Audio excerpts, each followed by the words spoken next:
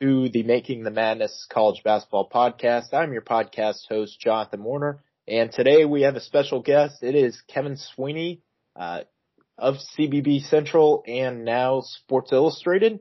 Kevin, congrats on getting that job, and welcome to the show. Thanks so much, man. It's exciting stuff that I'll be able to contribute a little bit to Sports Illustrated over the next couple months. Very excited about it, and excited to hop on this show because you've been having some big time guests. I saw Doster was on here, Eric Haslam, so you're pulling in the big fish. So I feel like the little guy in the room all of a sudden. Well, I think in terms of Twitter following amongst the last few guests, you're probably middle of the pack, and that's tough. Although I guess compared to kind of the earlier parts of the show when you were the by far biggest guest I had on the show. So I guess it's a bit of a difference, but yeah, I set the foundation for you. I'll take all the credit for your success. It's all me. It's all Kevin. That's why the show is taking off a little bit here throughout the season. So without further ado, let's get into the actual college basketball talk, and we're going to start John Beilein getting fired by the Cleveland Cavaliers. It was made official, I believe, yesterday, if I'm not mistaken. Now the big rumor on the street is he's going to be returning to college basketball. He left a lot of money on the table to get fired, and so it does seem like a college basketball return would be likely. What programs do you think are most likely to land Beilein, aside from the obvious one, which is probably Texas? Yeah, there's a lot of different factors at play here because, for one, in terms of programs you're looking at, it's heavily dependent on the FBI investigation and what that yields. And not only, I guess it's not really FBI at this point, but it's more the NCAA. And, what jobs could potentially open up because of that this offseason, we'll see. So that would obviously create an opportunity, but at the same time, any program that has such a significant, penalty that the coach is either leaving or is fired also is likely to going to get some kind of postseason ban. And I don't think that Beilein would want to be a part of that. So that's one factor we have to deal with in this. The other factor is, on paper, not a lot of great jobs are going to open up outside of Texas. You've got Wake Forest, which owes Danny Manning still like $1 billion. You've got DePaul, which has an incompetent athletic director. You have, Boston College, which is probably the worst job in its league. Like, there's not a lot of jobs that are guaranteed to open up right now, and even those jobs I listed aren't guaranteed to open up. Like, Jim Christian, for all the hate he gets, and I don't think it's going anywhere, they're winning a lot of games that they probably shouldn't be winning. So it's going to be a really interesting spot. There is no clear answer other than Texas right now that makes any sense. I personally enjoy the theory that Kansas could be a spot for him if Bill Self were to walk away in the aftermath of all of this potential NCAA stuff, and he could go to the NBA and Beilein could take his place for a couple of years. I could see that happening, but again, it's early in the process. I do think he's going to want to coach. Another factor at play, obviously, would also be his son Patrick, who is who had a brief stint at Niagara, never actually coached a game there, but was kind of seen as a rising star in terms of on the court, and then had to step away from that job for personal reasons. So it could be an opportunity for John to rehab his son's image in the college basketball landscape by having him on staff for a couple of years. So there's a number of factors here that we have to weigh. I do not think John Beilein wants to go out like this, but at the same time, I'm not sure what job really will open this offseason that makes the most sense for him. Yeah, I think the pretty obvious one is, of course, Texas. You do have all the resources in the world. You're pretty close to a recruiting base. Warm weather, I guess, is another factor if you need that. Michigan and Cleveland have been kind of cold weather cities. You don't get the quite cold weather city with Texas. So that could be a factor in play if he wants warm weather in the off season. Just a lot of signs pointing to Texas, obviously, with Shaka Smart and Texas being an absolute dumpster fire this year, being one of the worst teams in the Big 12 and probably going to miss the NCAA tournament for, I believe, second straight season and third time in 4 years. That job just doesn't seem like it's going anywhere. And you've got some other jobs that, I mean, I guess with the FBI investigation, you never know what job may open up, like an LSU or an Arizona, I guess could open up. Kansas, you mentioned. But given that, I think Texas is pretty clearly in the driver's seat to land Beilein. I would agree right now. And it's also a case of does Texas want Beilein, right? Like, as great a coach as John Beilein is, you're hiring a 67-year-old guy who says he doesn't want to coach into his 70s. Maybe he'll change that tune and do 1 5-year deal, but he's not the guy you're building around and having forever.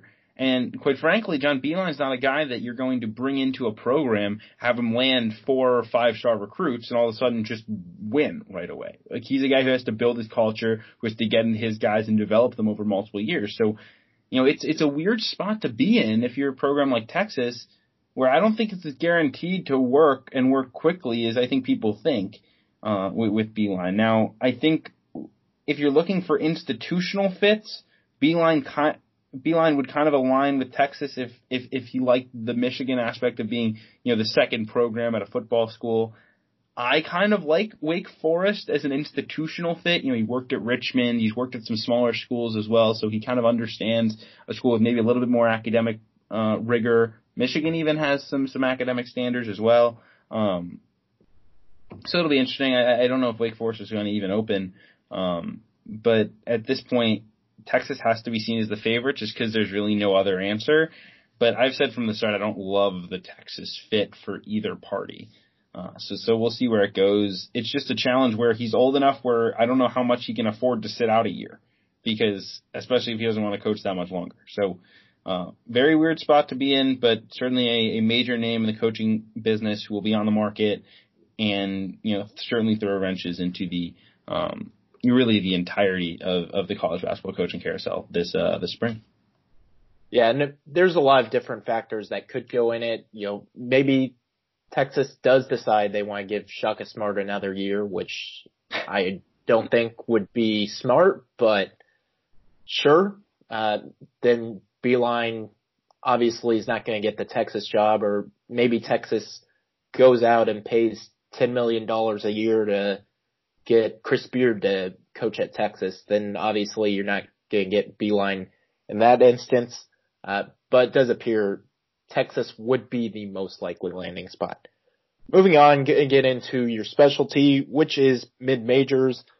Which mid-majors do you think can win a game or two in the NCAA tournament? I'll give you 5. We'll go individually, starting with the Yale Bulldogs, who are dominating the Ivy League. Yeah, I do think so. This is a Yale team that, honestly, I was a little bit skeptical about preseason. I just wasn't sure they'd have the guard play necessary. But Paul Atkinson has stepped up and really formed one of, if not the best front courts in college basketball with Jordan Bruner. And then Azar Swain has really taken that step forward into that primary scoring role in the backcourt. And then they just have a bunch of guys that really understand their roles. Guys like Eric Monroe, who's, a ball mover type at point guard. A guy like Jalen Gabadon, who's hit some threes for them. Matthew Cotton as well. So, they're a team that isn't super deep, doesn't necessarily wow you in the layup line, but they're very talented. They're very well coached, and they understand how to win. They've played close games against high major schools. They went on the road and probably should have beaten Penn State earlier this season. Went on the road and had Carolina right where they wanted them as well. So, really like this Yale team. Obviously matchup dependent, but that's not a team that I would want to deal with if I were a 4 seed or a 5 seed. Yeah, definitely not a team that any 4 or 5 seed would want to play come NCAA tournament. Going in after last year, they lose Mia Ione to the draft, lose a couple seniors. Kind of looked like a rebuilding year. Looked like Harvard was just going to dominate the Ivy League, and here comes Yale, consistent as always, just running through the league, rampage. 6-2 in the league, so have dropped a couple games, but they're still looking really good and look like a team that I think can definitely win a game or two in the NCAA tournament this year. Next mid-major is Liberty out of the Atlantic Sun. Obviously a hot topic with them being political affiliations first being, and then the 24-3 record that, is kind of deceiving because they have really not beaten anyone other than Vanderbilt this year, and lost their lone tough game to LSU. But still a team with a good record and coming off of a year where they beat Mississippi State in the tournament and returned a lot of players. Do you think this Liberty team is a team that can once again win a game or two in the NCAA tournament this year? I believe so, because they're like Virginia Light. That's always been something that Richie McKay has mentioned, and obviously he's told me on my podcast over the summer. He said that we don't want to just be like Virginia. Like, we're Liberty. We're not UVA. I'm not Tony Bennett, but the similarities are all over the place. And this team has the shooting to beat you in a tournament setting, especially with their defense. Again, it's going to take them probably hitting 10 threes to beat a high major team. And if you look at the LSU game, I know the final score indicated, I think they lost by 17 in that ball game, but Liberty was in that game most of the way, and they just couldn't hit enough shots to really get back in it.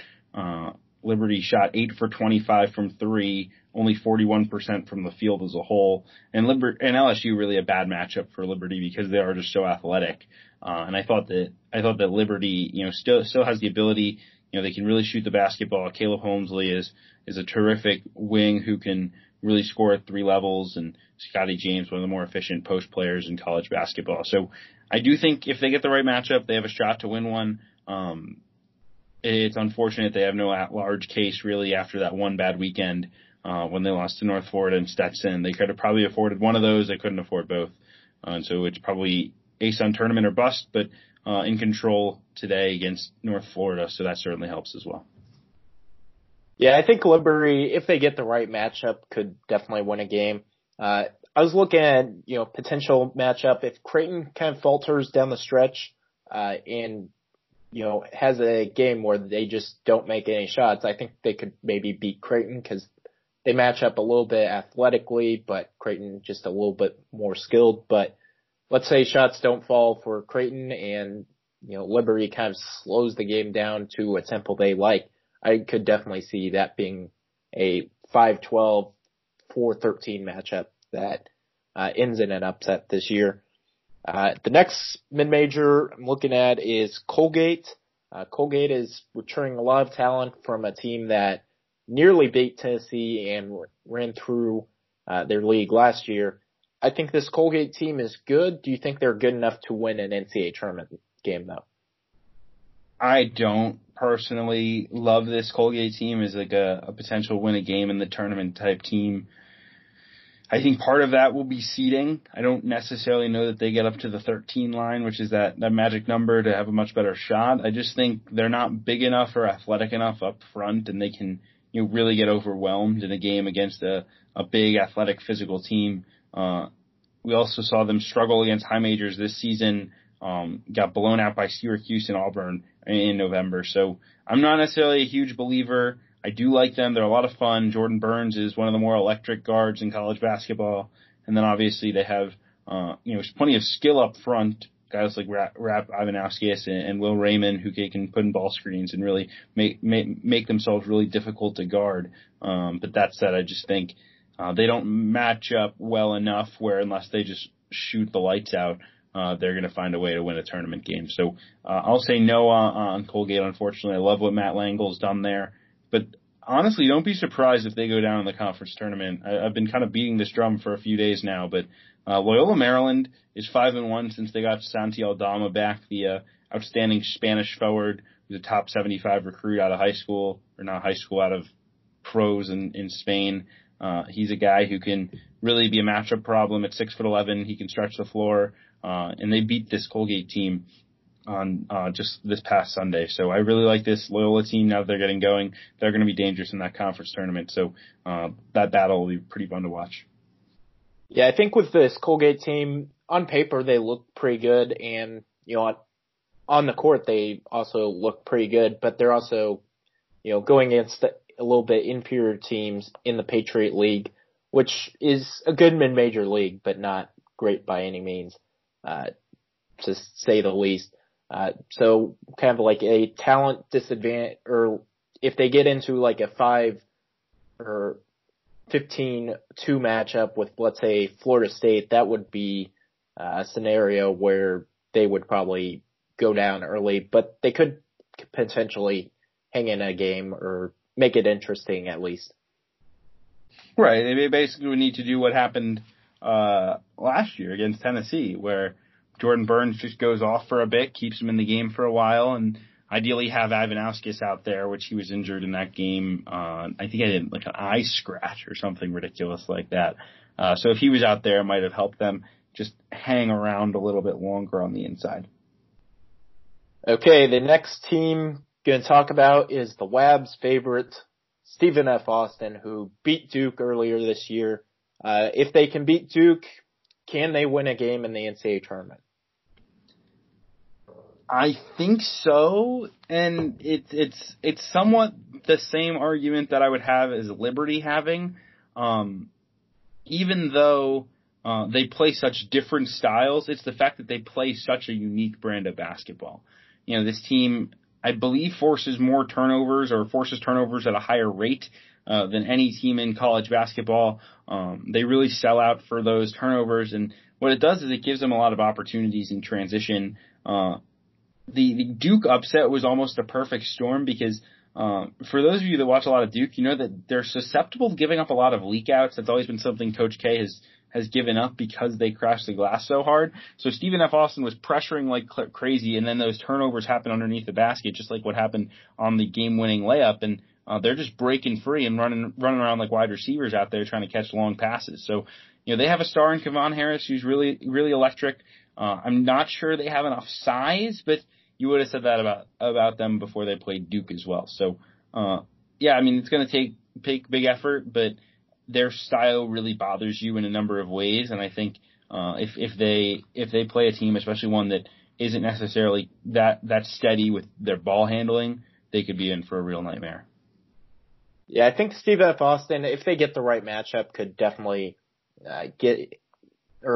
push a team in the NCAA tournament and potentially win a game, if not two. I think right now I have them projected as a 13 seed. So if you maybe get like a Creighton on an off shooting night, or you get matchup with looking at 4 seeds, maybe West Virginia, that team would probably dominate inside, but could be a scenario where they just don't make any shots, and or maybe they force some turnovers and, you know, get a couple leaks out and you know, score on the offensive end. Well, that was the matchup, and obviously West Virginia isn't pressing as much as they used to, but that was the matchup a couple of years back where Stephen F. Austin was able to take advantage in a 3-14 game. I projected that upset like no one else did, and I was basically like, they're going to neutralize each other's strengths. So we'll see what happens and see if one team can just kind of wear the other down, and Stephen F. Austin was able to behind an awesome performance by Thomas Walkup. So obviously a different coach and a bit of a different system.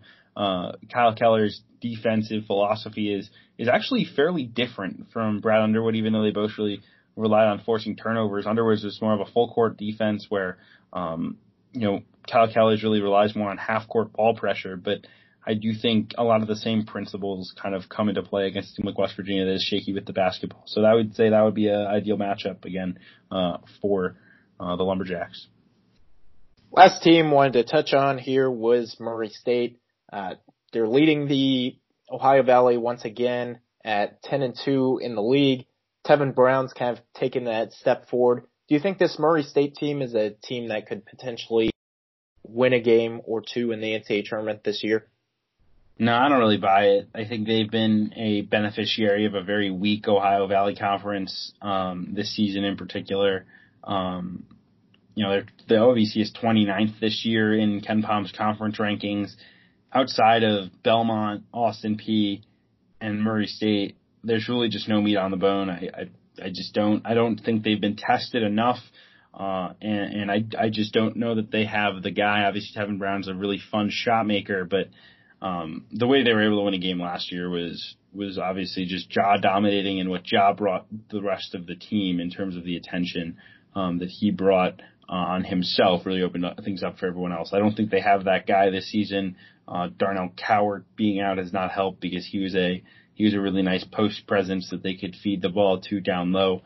So yeah, I just think this team seems like a 14 or a 15 seed that, you're going to see the name if you're a 3 seed and go, uh-oh, but I'm not sure that this is a team that is going to really scare a high major team. And they didn't really show that in the non-conference either. In their only game, they got kind of handled by Tennessee. Yeah, it kind of been taking advantage of a weak schedule this year. You mentioned the Tennessee game. They were kind of in that game for a while, and then Tennessee just blew the doors off them.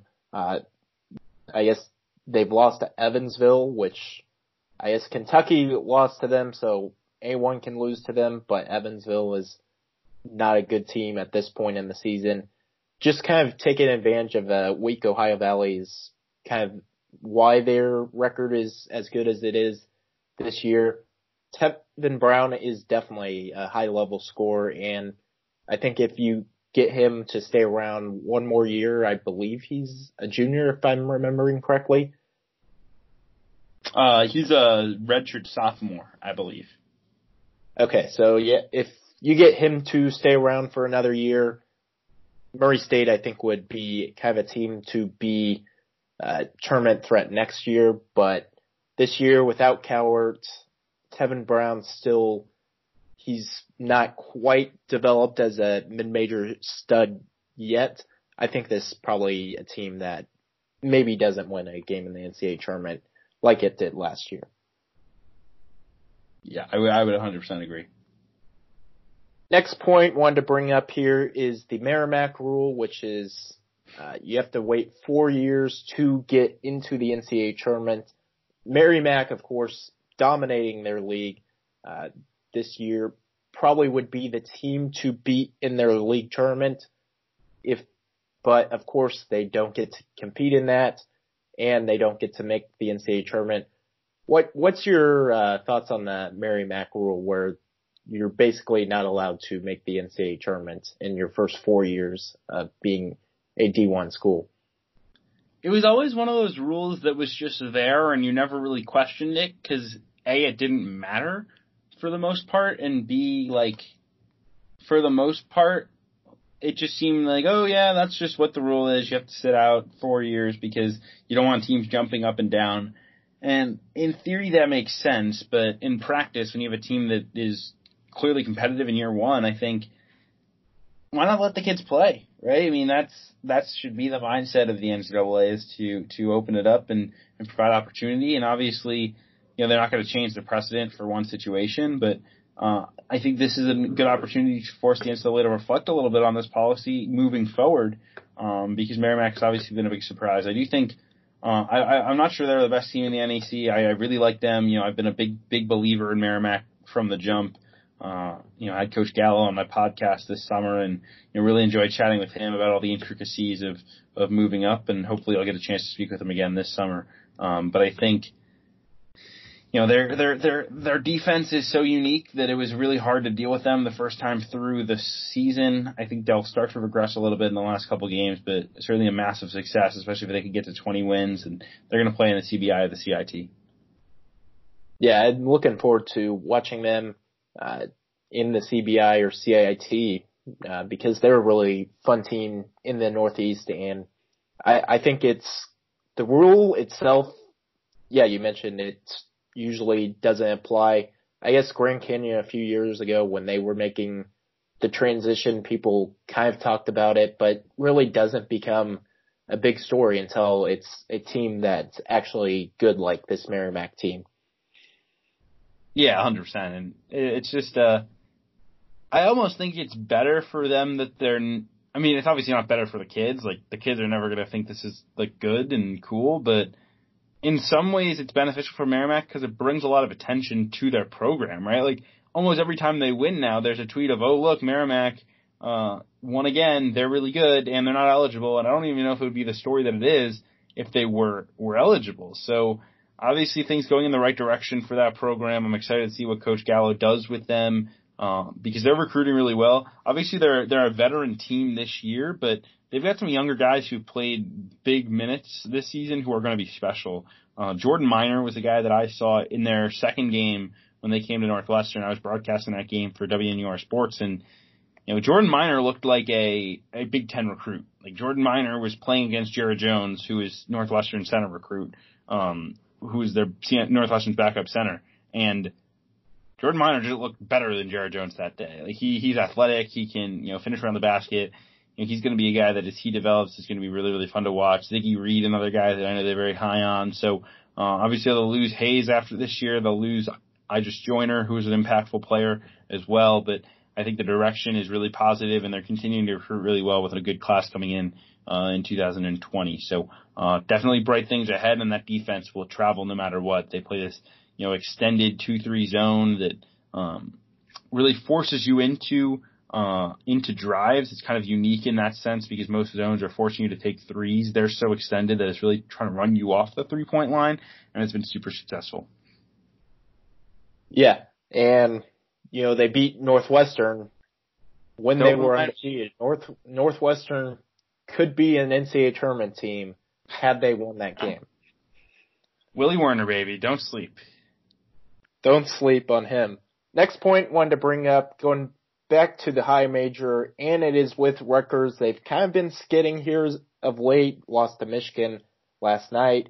Now 9-7 in league, and 3 of their last 4 games are on the road, with the lone home game coming against Maryland. So this is a Rutgers team that could be skidding towards missing the NCAA tournament this year. Do you think they still find a way to make the NCAA tournament?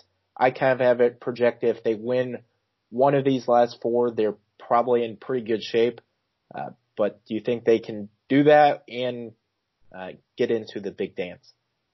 I do think they'll find a way. I mentioned this in our Rockin' 25 chat earlier today, but Rutgers this year feels very, very reminiscent to me of the Northwestern team that had never made the NCAA tournament a couple years ago. And obviously I wasn't a fan of the team at the time. I was actually the year before I arrived here in Evanston. But just a similar vibe where no one really believed in them early in the year, and all of a sudden they beat a couple more games, and it's like, all right, this is happening. Then they had a bit of a late season tumble, and then they needed one more win. They beat Michigan on that, of course, heroic shot by Derek Pardon off the heave.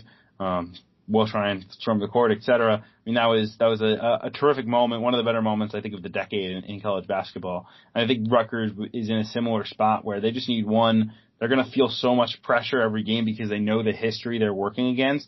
But I do think they find a way to steal one of these games. And whether that's the Maryland game at home, which I know they competed most of the way against the Terps at Xfinity Center earlier this season. Maybe they go to Wisconsin or Purdue, even Penn State. Like, I think they're all winnable games for this Rutgers team. We've seen them really play well, especially at home. And I think the road struggles are a bit overblown because, quite frankly, they play a lot of close games on the road. They lost by 5 to Maryland. They lost by 6 to Ohio State. They lost by 5 to Iowa. They lost by 3 to Illinois. Like, they just haven't been able to find a way to finish one. I do think they'll get one more. They will get to the tournament, and Steve Pikiell will be laughing all the way to the bank. You stole my point. I was going to bring up the 3-point loss to Illinois, the 5-point loss to Iowa, and the close loss to Maryland and Ohio State. I was going to bring up those losses, but you stole my point, Sweeney. Sorry about that. Yeah, I do think their upcoming schedule, they beat Penn State already this season. That could be maybe an upset type situation. Penn State has been playing a little bit above their heads this entire season. You could maybe see a letdown game for Penn State. Wisconsin, we know, is completely inconsistent. Same with Purdue. And Maryland, Mark Turgeon, I guess he's winning road games this year, but he usually doesn't win road games. And with them only needing to win probably one of those games just to get into the NCAA tournament, I do think it is probably likely that you end up seeing Rutgers in the NCAA tournament, despite the current concern of them losing out and probably at that point not making the NCAA tournament. Well, we obviously have to remember the Big Ten tournament opportunity that they'll have, and so much of that will be dependent on seeding. But I could almost see a circumstance where it'd be beneficial for Rutgers to drop a little bit more so they get a favorable matchup in their first Big Ten tournament game because it might be a quantity of wins type situation for them.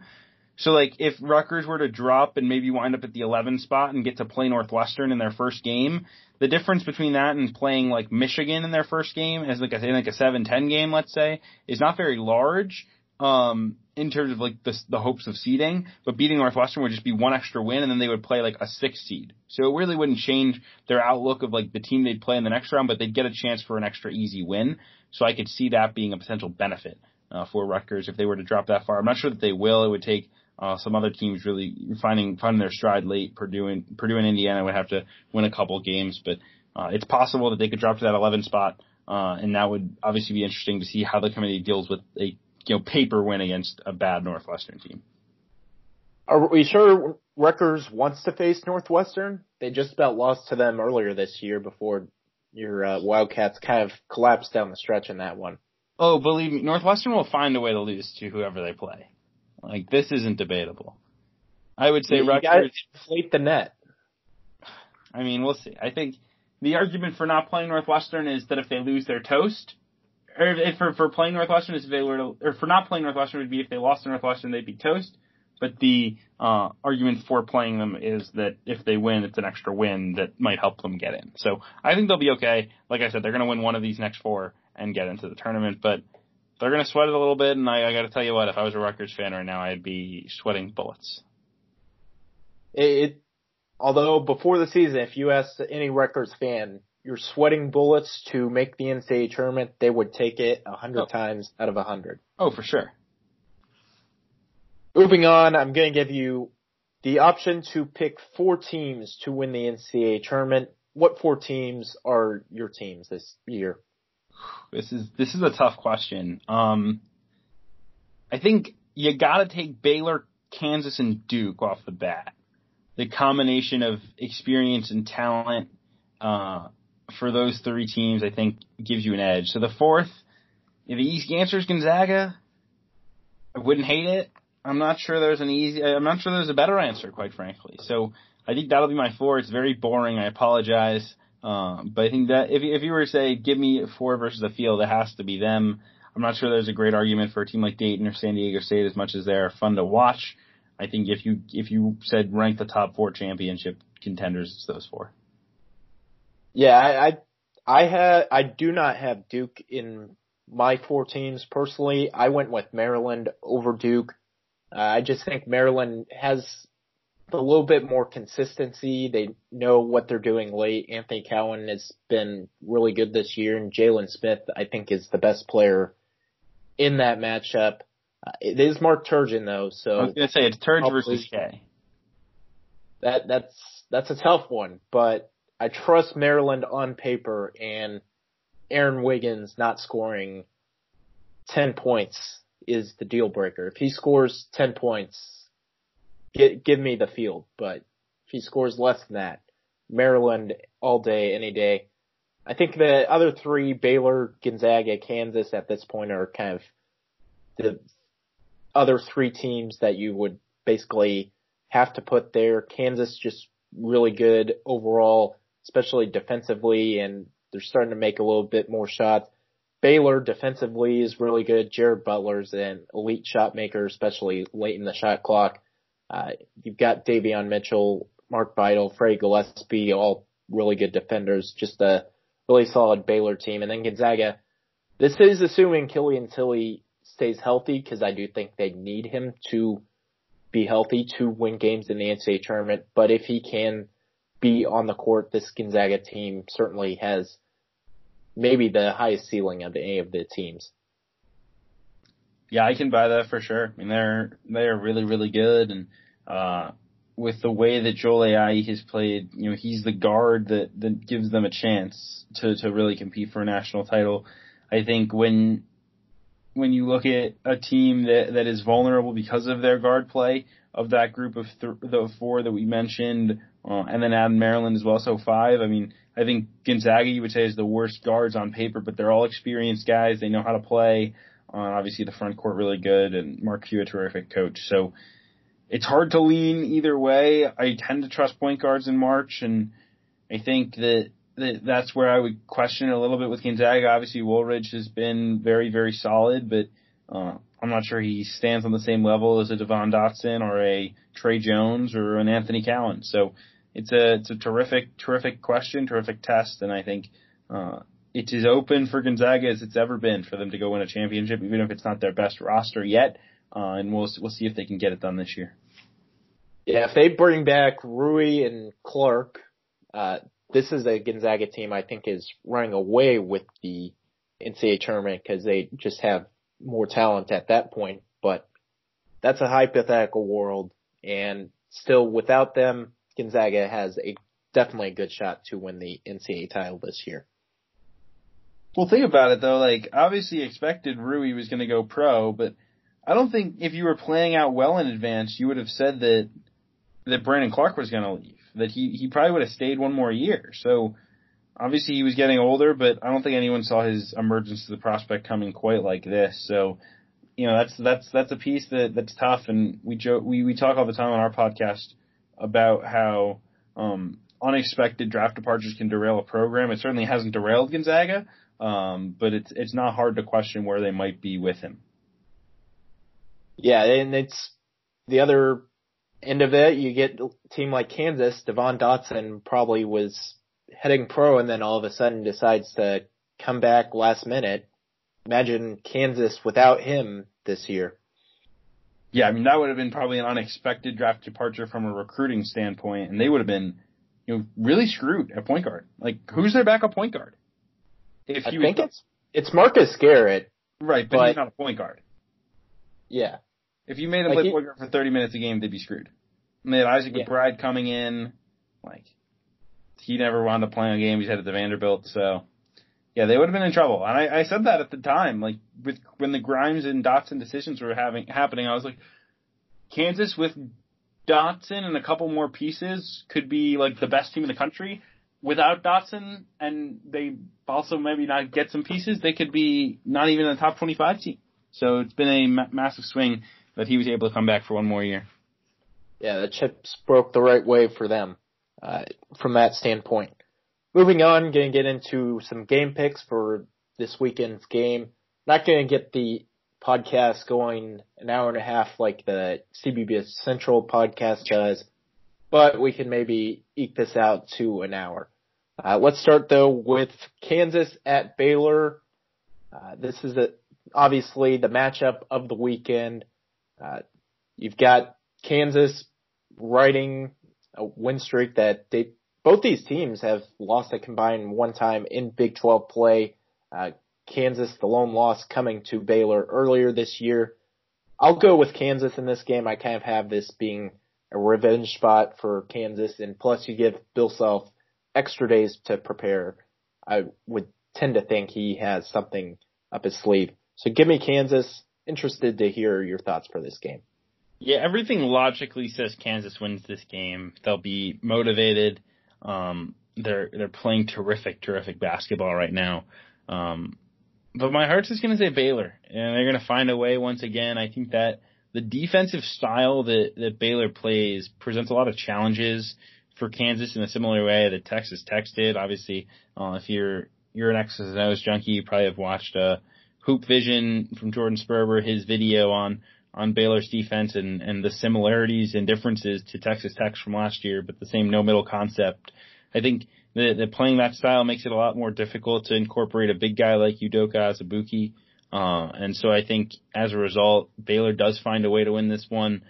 Despite all the other logic that would indicate that Kansas is probably the better team, certainly the more talented team, I think Baylor does find a way on their home court. Yeah, the big thing is what team kind of has their guards making shots. The first matchup, Baylor made basically all the shots late in shot clock, and Kansas didn't quite have a good shooting night. If it goes reverse, Kansas is probably going to win.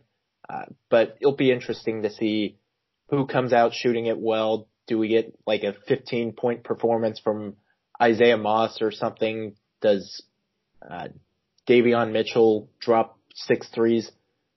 We don't know this why they play the games, but if that happens, either one of those teams finds a way to win the game. Agreed. Moving on, the next game is Marquette at Brad's Providence Friars. I will lean Providence to win this game. I think they're a little bit more, they're playing a little bit better. Marquette's kind of been struggling. Plus you're playing at the Dunk, so you got the home court advantage. Give me a red hot Providence team. Yeah, this is a big one. Providence continues to try to build a resume, and I think that I'm going to take Marquette here. I just don't think Providence has been consistent enough with their shot making to really string together wins. And this is a game with the athleticism of Marquette. I think that will cause Providence some problems offensively, and Marquette finds a way with Marcus Howard to win on the road and put a dent in Providence's tournament hopes. But the Friars have a shot, and that's all you can ask for if you're a fan of the team, given how this season started. They have 6 Quadrant 1 wins now, and they've got a slate at home with a chance to do it. So we'll see if they can finish it off. I'm going to pick Marquette here, but I wouldn't be surprised either way. Providence basically has to win this game because if they don't, they're basically putting themselves in a hole where they have to win at Villanova, beat Xavier, beat DePaul, and then probably win games in the Big East tournament to make it to the big dance. This win would go a long way for the Friars if they're going to make the NCAA tournament. Totally. It's a season changer. I mean, they have the wins. At this point, it's more just getting to a quantity of wins because I don't necessarily think they need to build their resume any further. They have the good wins necessary. It's just they have to make sure they don't have too many losses. Yeah, and I think if they're at 14 losses come end of season, I think that's a forgivable amount of losses. And it would come with a quantity of wins that would help them get on the right side of the bubble. But if they lose this game, lose to Villanova, entering with 15 losses, maybe 17 or 18 and 15 record, I think at that point the Friars are probably NIT bound. Moving on, next game is Michigan at Purdue. This one should be interesting to see. Michigan has been playing a little bit better. Still don't know if Isaiah Livers will play or not. We're still a little bit out from the game actually taking place, given it is still Thursday. If he plays, I think I'd take Michigan on the road, but never bet against Purdue and Mackey, so it could be an either way type of game. Yeah, if Mackey Purdue shows up, Purdue's going to win, and I'm going to say that they do show up. So I'll pick Purdue. Two teams that I really don't know how to feel about. You know what I mean? Like every time I think we know something about one of them, they have an inexplicable performance. So Purdue really needs this one to get to the NCAA tournament. I think they'll come out locked in. They'll find a way to win this game and keep the bubble jumbled a little bit in the Big Ten. Because if they lose this one, I think you start really looking down the barrel of missing the tournament for the Boilermakers. Yeah, Purdue's right now not eligible under the Shaka Smart rule. In my bracketology at 14 and 13 overall, they need to get probably 3 games above 500 to get to the NCAA tournament. Obviously, winning this one would go a long way in that department. Next game here is Villanova at Xavier. Xavier's a team right now kind of safely on the bubble while Villanova is doing Villanova things, just hanging around the Big East race at 9-4. Still a game back in the loss column of Seton Hall at this point in time, but certainly if they're able to pick up this win, Villanova would have a chance to kind of run the table and get a share of the Big East title this year. Yeah, it's going to be a really interesting game because Xavier is kind of the anti-Villanova this season where they're just thumping you inside. They don't have great guards, but guys like Fremantle and Tyreek Jones, along with obviously Najee Marshall, one of the more versatile players in the country, that really makes it a matchup problem for a team like Villanova that wants to play small, wants to play a guy like Robinson Earl at the 5. I do think Villanova wins this game, but it's certainly a game that Xavier could really, really use. Yeah, Xavier really needs this one. Tyreek Jones on a daily is good for at least 15 rebounds. that's just the amount of locked in he is on crashing the glass at this point in the season. Yeah, he's a lot of fun. One of my favorites for sure. Yeah. Moving on, next game, Florida State at NC State. Still don't know if Devin Vassell will play. Missed the last Saturday's game. So we'll see if he plays. But NC State coming off a huge win last night at Duke. I think this is a prime letdown spot, though, for NC State. So give me the Noles to win on the road and stay in the ACC race. Oh, yeah. As soon as NC State tells you they're back in the tournament, they'll lose a game that they shouldn't lose. So this game is a game they probably should lose on paper, or at least it's a 50-50 game. They're going to find a way to lose this one. You know, and that win over Duke is almost more frustrating if you're an NC State fan, because it means all of the dumb losses to Boston College and Georgia Tech, they now really hurt. You know, it's one thing if you just don't have a great year. When you beat Duke, you give yourself a shot again, and then you're looking back, you're like, oh, I got these deadweight losses on my resume. Like, that really, really, really hurts. So I'm going to say Florida State wins this game, mostly because I really don't like this NC State team. I'm not a huge believer. I do think they missed the tournament, and that said, if they win this game, they're in very, very good shape. Yeah, and with NC State's losses, like early in the season, you lose to Georgia Tech without Markel Johnson. So be it. You lose to Memphis. Memphis was playing well. They didn't have Wiseman, but they had basically everyone else. Not a terrible loss. Lose to Auburn. Not a bad loss. But then you start getting into conference play. You lose at Clemson. You get blown out by Virginia Tech, Georgia Tech, North Carolina at home. These losses just keep adding up for NC State. I'll take Florida State to win on the road. I think I already said that, but prime letdown spot for NC State.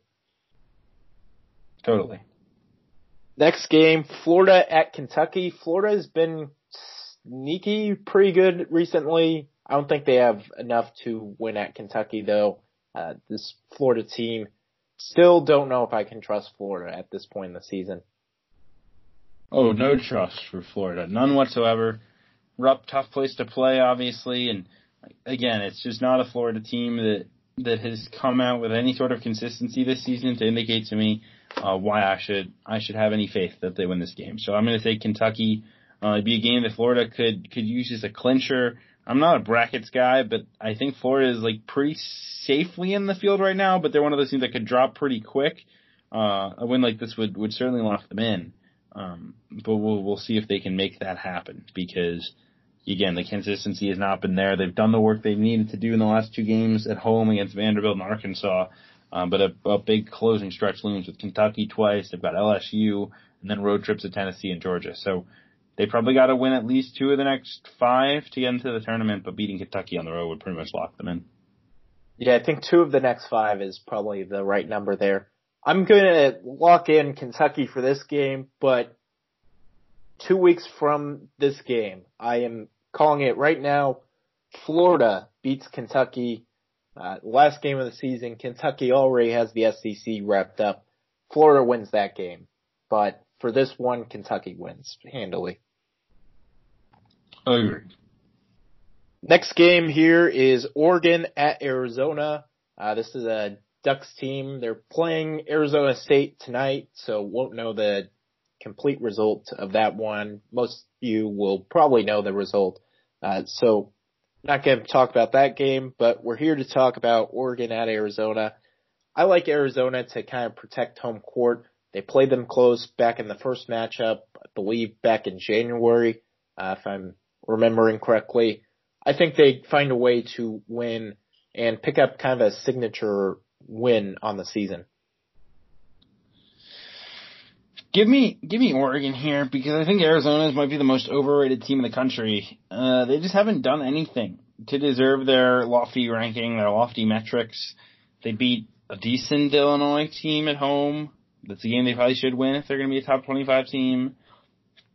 They beat Colorado at home. Again, top 25 team, probably should win that game. But they've been so disappointing. They've never had, in my mind at least, because they've never quite had that game where they make a statement that they're a true contender. and really shown their worth as a top 5 seed type club. So obviously the metrics are there. I'm still not a believer, and I'll take Oregon to find a way in this ball game. Obviously Peyton Pritchard, one of the more entertaining guards in the country. Just love how hard he plays, and they may be thin up front, but this guard play I think will be enough to knock off the Wildcats. My thoughts on both these teams is that they're both pretty clear single-digit seeds. Both these teams suck, though. I'm not picking either one to make it past the second round. Yeah, they stink. Yeah, the next one here, Gonzaga at BYU. This is a spot where traditionally Gonzaga goes out and they're being doubted and the line is way too short and Gonzaga wins by 30. I'm going to call that to happen again. Interesting. This is a tough matchup for me. I just think it is so hard to win in Provo. Like, there's something about playing in front of 10,000 Mormons that makes it really difficult to win a college basketball game. And BYU could just have a game where they hit 15 threes and win this one. I'm gonna take Gonzaga, but I don't really feel comfortable about it. And BYU could certainly stake its case for a much better seed if they could win this ball game. And they're a team that can really shoot the lights out. So obviously getting Yoli back will help them a lot in this game. They didn't have him in the first meeting. Yeah, I just think that if they can stroke the three and not get demolished on the inside, they've got a shot to win this ball game.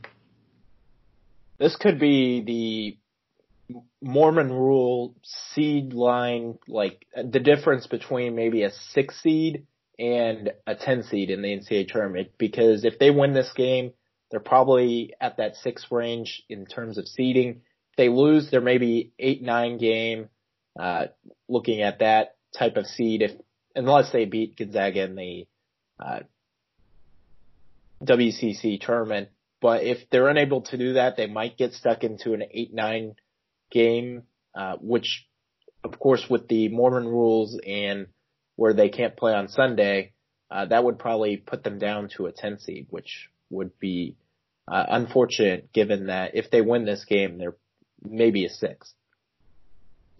Yeah, it's not very fair, certainly, but obviously bigger things at play than just the just the tournament for them. And so obviously I would hope that this team is able to get the seed that they deserve and it doesn't screw up, because it's really unfair to everyone, right? If they get bumped down to an 11 seed, because I know there's all the 9 seeds play on one day or something like that, if they get bumped down to an 11, that's super unfair to a 6 seed that's to play a 9 seed caliber team. So that whole debate is screwy, and hopefully it doesn't hurt anyone's chances, and everyone gets the seeds they deserve.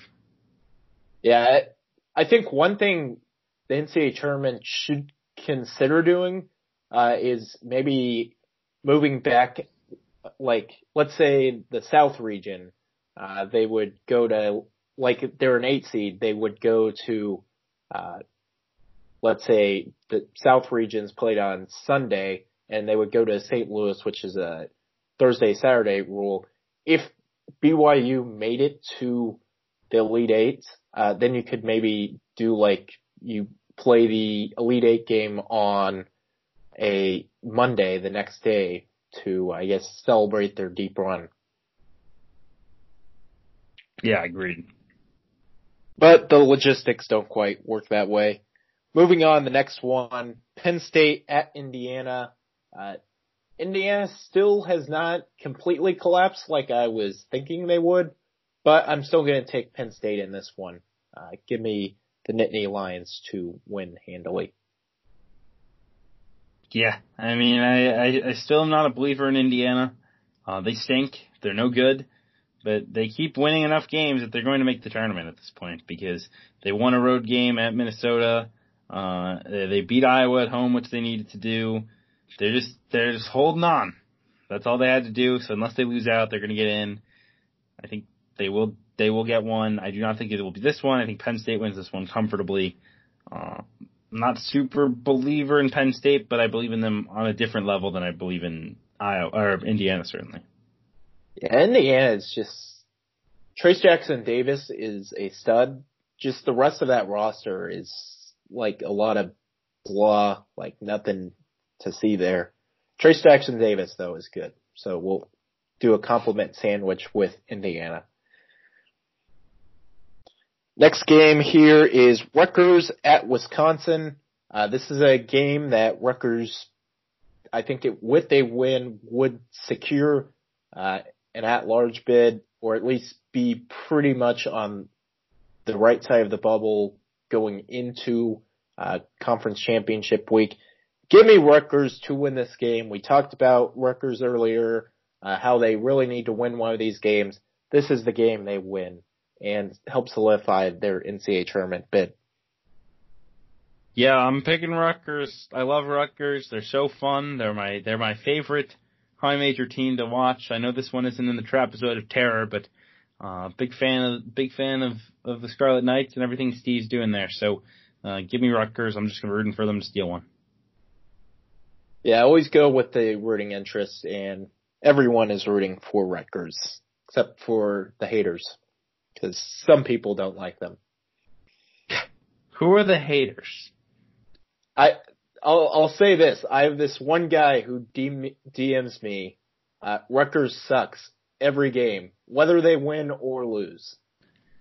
I just can't imagine being the guy who picks on Rutgers. You know, like what goes through your mind that's like I can troll any team in college basketball. I'm gonna troll the one that never makes the tournament and their fans seem happy to do anything right. They play the right way, they grind you out, they're well coached.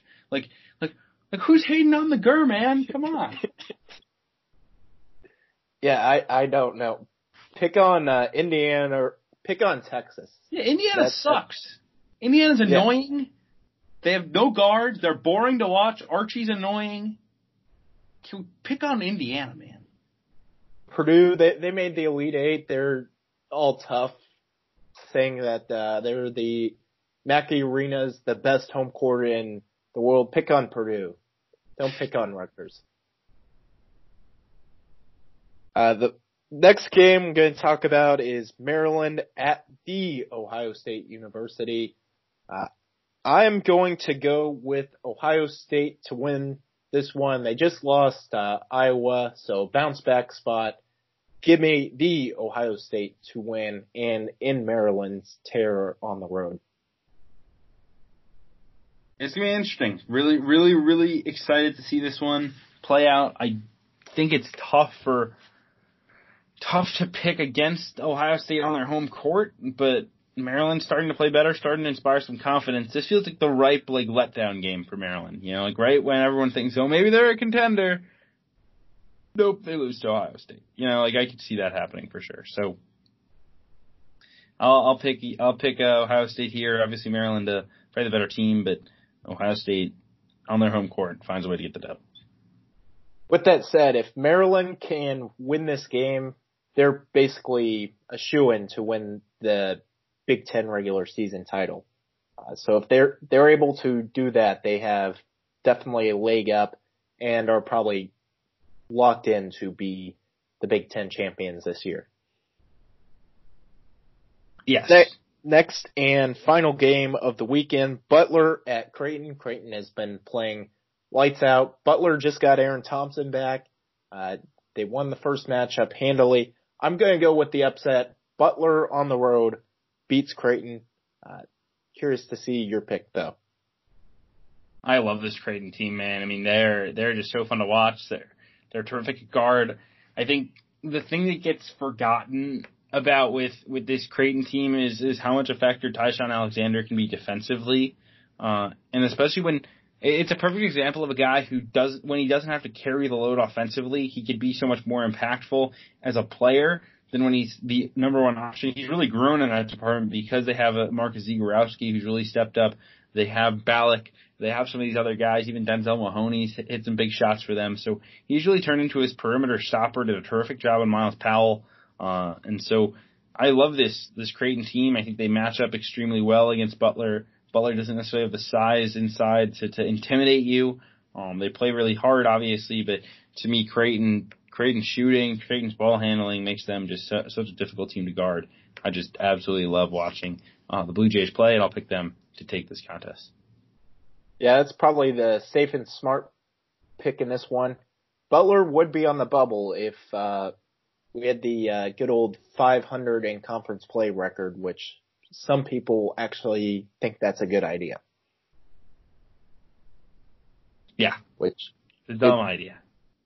It is the dumbest idea because you get a team like Butler, let's say goes 8-10 in the Big East, but has clear, like right now, Butler's at worst a 5 seed resume. If they go 8-10, they're probably still like a 7 seed at worst. And people just think, oh, well, they didn't go 500 in league play. Don't let them in. Well, then you're putting South Carolina in. Does anyone want to see South Carolina make the NCAA tournament? Brian Ralph probably does. That's about it. People feel the need, and this is something that I'll rant about in any context of life, but specifically in college basketball. Like, people feel the need to put a rule and try to define rules for everything, and sometimes we just need to use logic, right? Like, logically speaking, a team with 15 or 16 losses may not be deserving of an NCAA tournament berth. And you should be able to see that because you're an intelligent person if you're on a selection committee. Because that means you're an athletic director. You presumably have significant athletic administration experience. You should understand that a team that goes 18-15 is probably not very good. But if that 18-15 team, has good metrics, pass the eye test, dare I say, has a good WOB, they should be considered for the NCAA tournament. And a team, we don't need to say, okay, if you have a bad record, if you have a below 500 conference record, you can't get into the tournament. There's just no reason to put a label on it. All it does is unnecessarily disqualify teams. It would disqualify like several Big Ten teams that are very good, and it would just force in teams that are less deserving. I am not a fan of this idea that you would just take WOB and use it to fill an entire NCAA tournament field. That said, I would prefer that to leaving several deserving teams out every year just because of a rule that says they have to be 500 or better. Both those rules would just be terrible for the game of college basketball. Using one metric to decide is, taking out subjectivity, which is a big, term I've used with certain people on Twitter. You want the ability to look at a certain loss and, like, the example Eric brought up on Tuesday was Minnesota 2 years ago. Minnesota in 2018, when they started the season, was a top 15 team. They were playing like a top 15 team. Then one player gets kicked off the team for something we don't really want to discuss on this podcast. One player tears his ACL, and all of a sudden Minnesota's a quad 4 loss for a team like Providence, who played them early in the season. Imagine if Providence gets left out because they lose that game. That's my kind of biggest complaint about this whole WOB discussion. Well, don't allow Seth Byrne to hear that, because you're not allowed to have another opinion than him. It's impossible. If you do, you're an idiot. You're wrong. You don't understand. But regardless, no, it's like the entire concept of having one number decide the entire tournament selection is absolutely ridiculous. And the first example of why you shouldn't do that is the BCS in college football. Everyone hated the BCS because it just spit out the teams and people like, well, this stinks. There's bias in any number. So because of who makes the number, just like there's subjectivity in a conference, in a situation when people come together and talk about who's the best team. There's bias in every single set of things you do. So in my mind, it doesn't make any sense to lift it all into one metric. Trust the people with eyes to determine. Now, obviously, you shouldn't just be sitting there willy-nilly saying, gee, I think Northern Iowa's good. They should get in. Gee, I think Indiana stinks. They shouldn't get in. Like, that makes no sense. But you should be able to use a number like wins above bubble, which is a certainly impactful metric, and I think something that should be in the room with the selection committee, and strength of record already is, which is a very similar metric. but essentially use that number in conjunction with predictive metrics like KenPom, like Haslametrics, and with results-based metrics like KPI. Take all of those things, cook them together, and then add in that eye test component that can break ties, that can provide clarity to a situation that is inherently unclear, like that Reggie Lynch situation. Like, that's the way we should be going about this, and not trying to find one way that solves every problem, because there's just no way of solving every problem. Someone's always gonna be upset. Yeah, and the main factor is if you're a team that needs wins above bubble to be in the NCAA tournament, you didn't earn the ability to be in the NCAA tournament by the way it is set up. So you shouldn't be complaining if the eye test says Stephen F. Austin, and all the metrics as well say Stephen F. Austin isn't a top even 75 team, but wins above bubble says they are. You should just use wins above bubble to say Stephen F. Austin is a tournament team when they, on paper, don't look like an NCAA tournament team. Sure, they could win a game in the NCAA tournament this year, but they don't look like an at-large caliber team. I just find it humorous that my understanding was that if you took the Duke game and the A&M Corpus Christi game out for Stephen F. Austin, like if you took those two games out of the mix, that Stephen F. Austin would still be in the tournament by winning a bunch of games against horrible teams and then losing to two good teams, because their record would essentially be exactly what a bubble team would be expected to do, which is lose two road games to other bubble teams and then win all the games against bye games. And they'd be like slightly above that because since the bubble team would have like a 95% chance of winning every bye game, like those games against horrible teams, like technically you'd be supposed to lose one after a while, and Stephen F. Austin hadn't.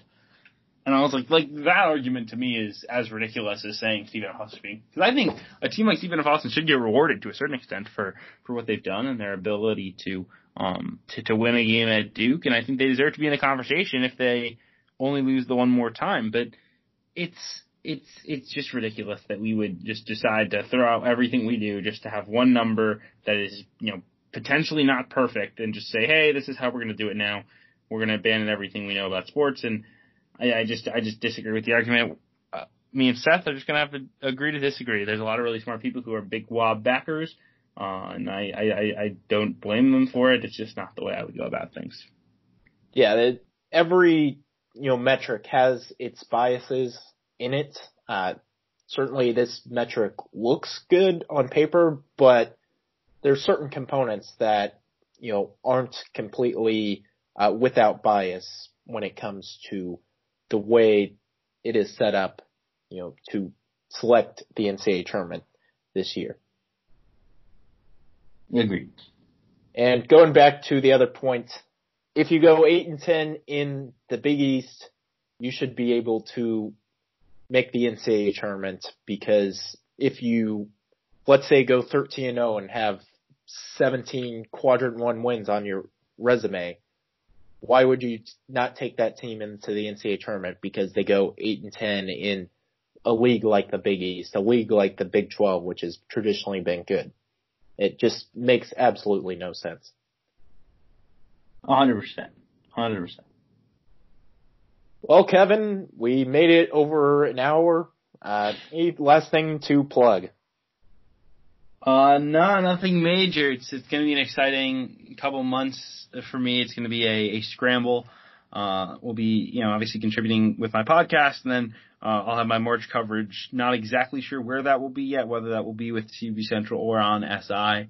But regardless, it's going to be really exciting. I'm hoping to head out to the MAC tournament in Atlantic City the second weekend in March. So that'll be an exciting thing that I'll get to cover and be around that really fun event. See some family as well. Obviously a big one. If you know me, the MAC is a big part of my college basketball experience. So Hopefully, you enjoy my content at CBB Central at CBB_Central on Twitter, CBBCentral.com, and the CBB Central podcast with me and Brad on Apple, Spotify, etc. So, thanks for having me. Thanks again for coming on. Go Saints. I'd like to see Jalen Pickett in the NCAA tournament, even if it is a 16 versus 1 matchup. I think he could maybe do a little bit of damage against, let's say, a Baylor, in the Big Dance this year. I would love that. The final score would be like 50-30 because both teams play at such a slow tempo and neither team is excellent at scoring the ball. But it would be a fun matchup to have in the NCAA tournament this year. Oh yeah, it would be super fantastic. And it would be fun just to have Jalen in the tournament, just a guy who gets a lot of buzz nationally as a mid-major star. It would be fun to see him in that stage, and he'd be ready for it. He'd probably have like 6 threes and keep Siena in it. Yeah, it would be exciting to see that. Follow Kevin on Twitter at CBB Central. Check out his website, cbbcentral.com. He had a really good piece on freshman talent that was put out earlier this week. So go read that. And thanks again for tuning in to the Making the Madness College Basketball Podcast.